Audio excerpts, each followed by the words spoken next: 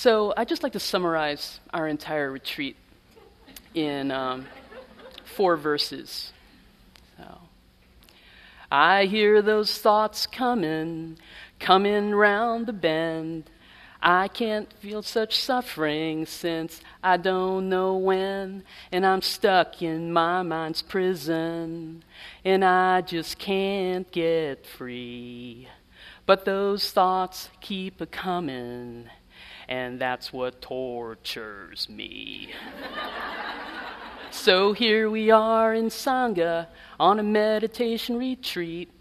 Not much else to do here but sit, walk, and eat. As I watch my mind's a-wander, thoughts going to and fro.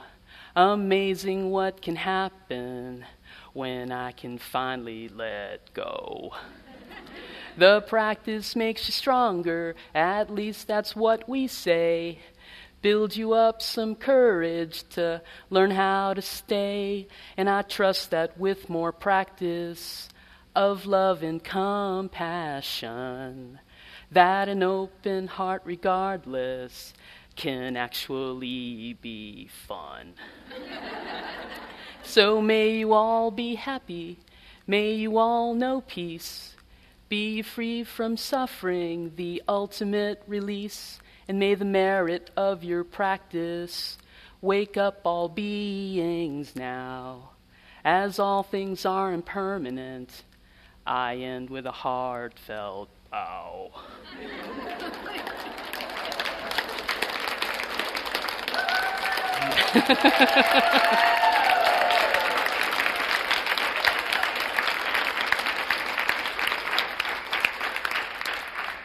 It's really why I don't like to write Dharma talks, because nobody claps like that after a Dharma talk, which they totally deserve, right? Sing a 3-minute song. Oh, yeah! I'm simple like that. But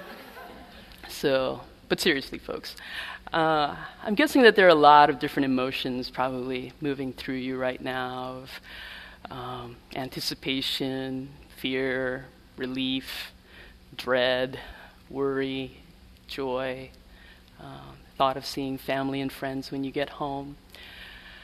And as these feelings arise within you, just really inviting you to continue practicing. You know, this practice does not end when you pack up the car and leave here. It really continues. And it really is about noticing how you're relating to your experience. And to get that every moment of your life is an opportunity to notice and wake up over and over and over again. That you can start over and over and over again. My dear teacher Eric Kolvig once said at the end of a retreat, if there's anything you take away from this experience, may it be these 2 things. Sit every day and notice when you're suffering. That's all. Sit every day and notice when you're suffering. We're so often in our lives entrenched that being in a state of chronic suffering just feels normal. You know, that just has been our baseline. And so the mindfulness practice really hones in this ability to notice every single sensation, every single emotion, every single thought that's going through you. And if it's causing you suffering, to find ways of working skillfully with that.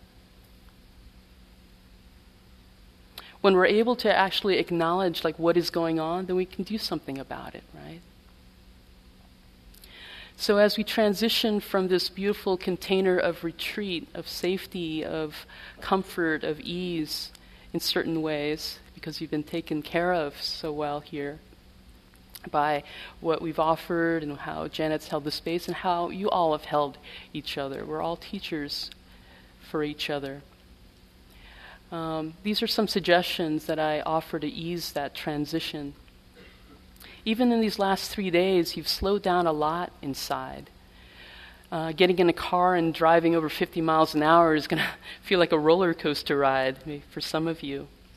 So really just invite you to take your time. As you get in the car, just settle into your car and know that you're driving.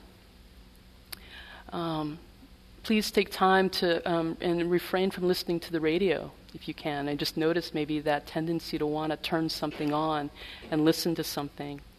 And if you happen to be riding with someone else, maybe check in with each other and see if it'd be okay to talk to each other at that point.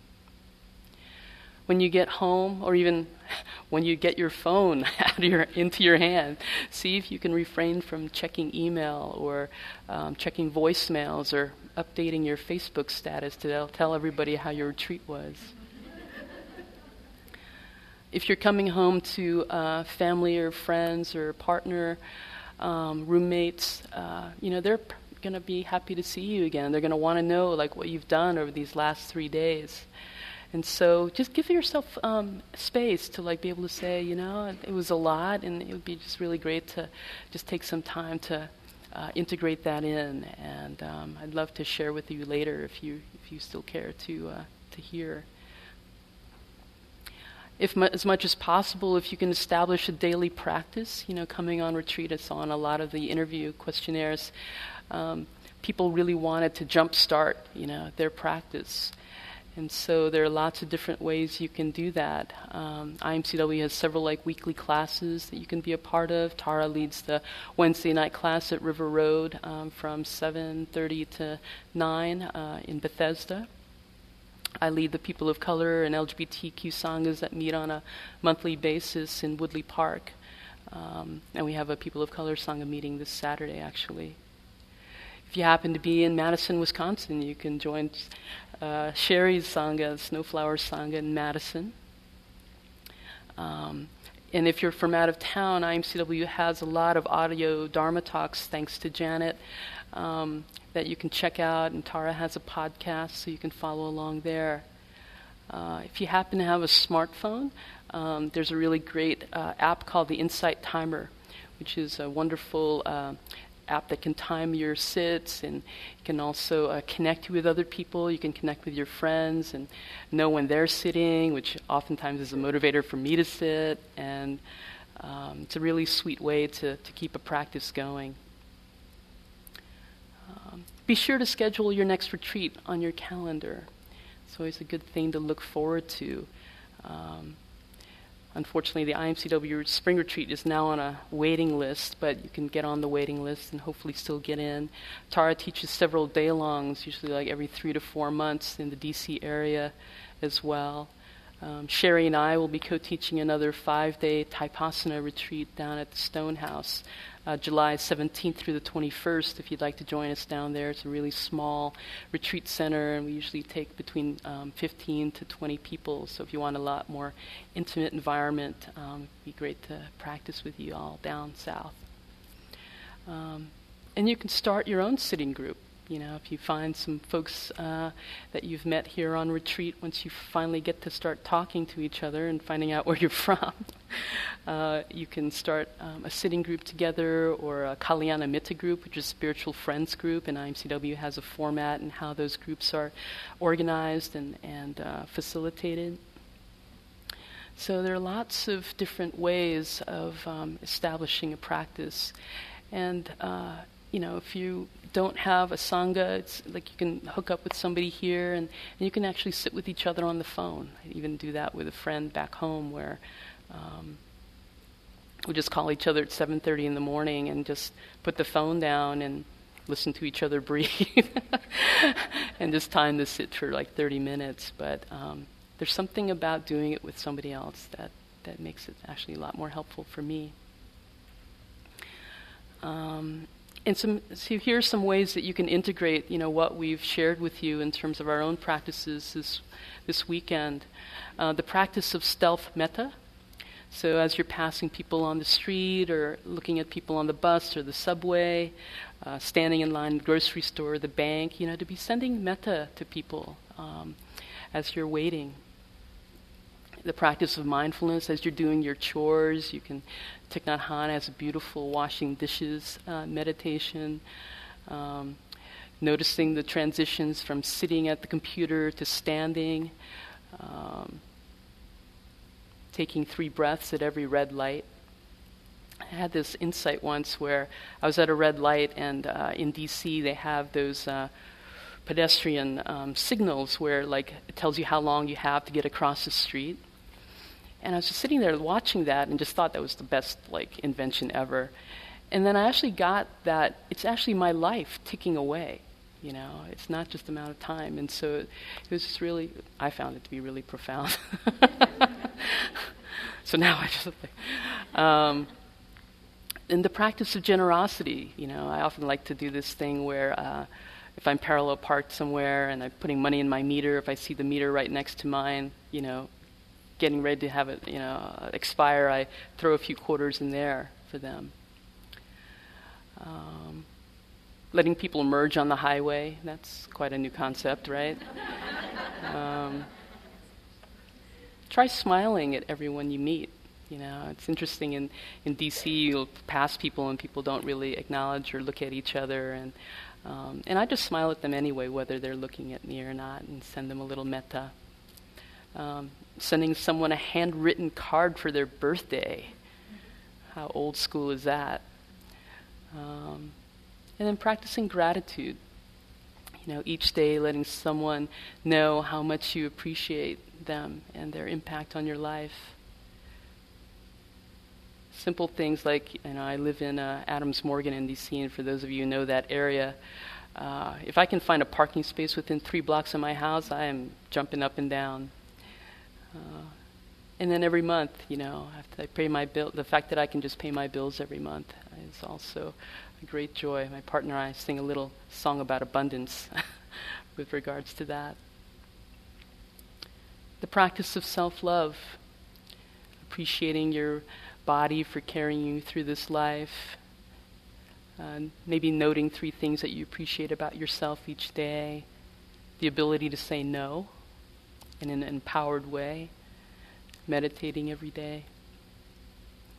The practice of patience, like when my mom calls and asks me to fix her email because it's broken. Don't quite know how you break your email, but I think it's code for come visit me, I love you.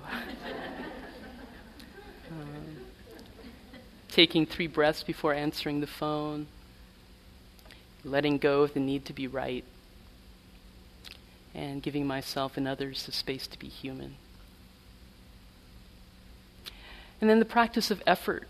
It's like we sit and we recognize and allow for what's happening, but there's a path on the Eightfold Path of wise effort, so it's kind of pushing you beyond what it is that you know. So taking risks towards moving out of your own comfort zone. Making amends with those with whom you've offended or caused harm. Standing up for yourself and others who are disenfranchised. I saw this video on one of my favorite Dharma resources, Facebook, yesterday. Did I break another precept? I'm just But it was this really sweet video called Are You a Spiritual Badass? And what the person was saying on his video was the 3 hardest things but the 3 hardest things and the 3 most courageous things to ever say are, I'm sorry, I was wrong, and I love you. So just noticing when that's hard to say and to push yourself in that way. So another new resource that we are soon to be getting is Tara's new book, True Refuge. And so, of course, I wanted to honor that huge achievement and huge gift that she's offering the world with yet another song. So if you will indulge me. She's not heard this, so she starts twitching and stuff. Just let me know. For my dear teacher. Not so long ago, I can still remember how my thoughts would make me cry. And I knew when I took a glance at Tara Brach, I'd have a chance at maybe being happy for a while. 'Cause her compassion makes hearts quiver With every Dharma talk she delivers, with bad news on our doorsteps. How can we take one more step when it came time to heed the call and radically accept what's to befall? It ain't gonna be found in a shopping mall. True refuge, no need to stall. So bye-bye, false refuge, bye-bye. No more donuts or heartbreaking, ain't no place left to hide. I've got dharmic skills, no need to bump up my pride. Tara's wisdom is a powerful guide. Tara's wisdom is a powerful guide. Well, she wrote a book on love to trust ourselves beyond and above. Can you find your breath again? Does your body feel much more than whole? Has sitting saved your mortal soul? And can I teach you how to walk real slow? 'Cause you know mindfulness is the way to save us from our everyday. So just kick off your shoes before entering the hall, dude. I was a lonely drop in the ocean wave, but true refuge saved this duked slave. And I found freedom thanks to rain. We can begin again. And we were singing bye-bye, false refuge, bye-bye. No more donuts or heartbreaking, ain't no place left to hide. I've got dharmic skills, no need to bump up my pride. Tara's wisdom is a powerful guide. Tara's wisdom is a powerful guide.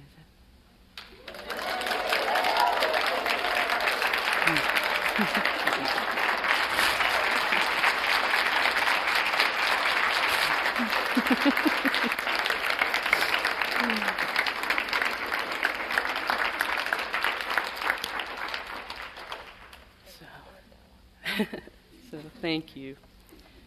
So I just thought I'd end with one of my favorite poems.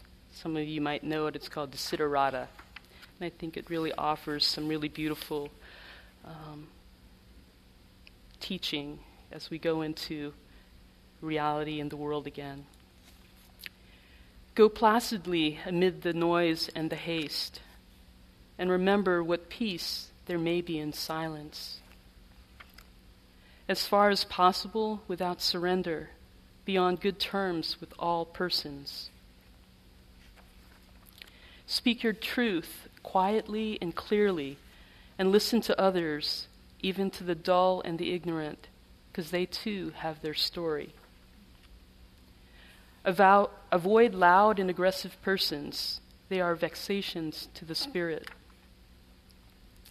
If you compare yourself with others, you may become vain or bitter, for always there will be greater and lesser persons than yourself.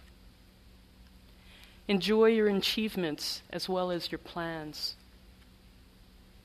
Keep interested in your own career, however humble. It's a real possession in the changing fortunes of time. Exercise caution in your business affairs, for the world is full of trickery. But let not this blind you to what virtue there is. Many persons strive for high ideals, and everywhere life is full of heroism. Be yourself, especially do not feign affection. Neither be cynical about love, for in the face of all aridity and disenchantment, it is as perennial as the grass. Take kindly the counsel of the years, gracefully surrendering the things of youth. Nurture strength of spirit to shield you in sudden misfortune. But do not distress yourself with dark imaginings. Many fears are born of fatigue and loneliness. You are a child of the universe, no less than the trees and the stars, you have a right to be here. And whether or not it is clear to you, no doubt the universe is unfolding as it should. Therefore, be at peace with God, whatever you conceive him, her, they, whatever or not to be. I put that in. And whatever your labors and aspirations in the noisy confusion of life, keep peace in your soul. With all its sham, drudgery, and broken dreams, it is still a beautiful world. Be cheerful, strive to be happy. Thank you.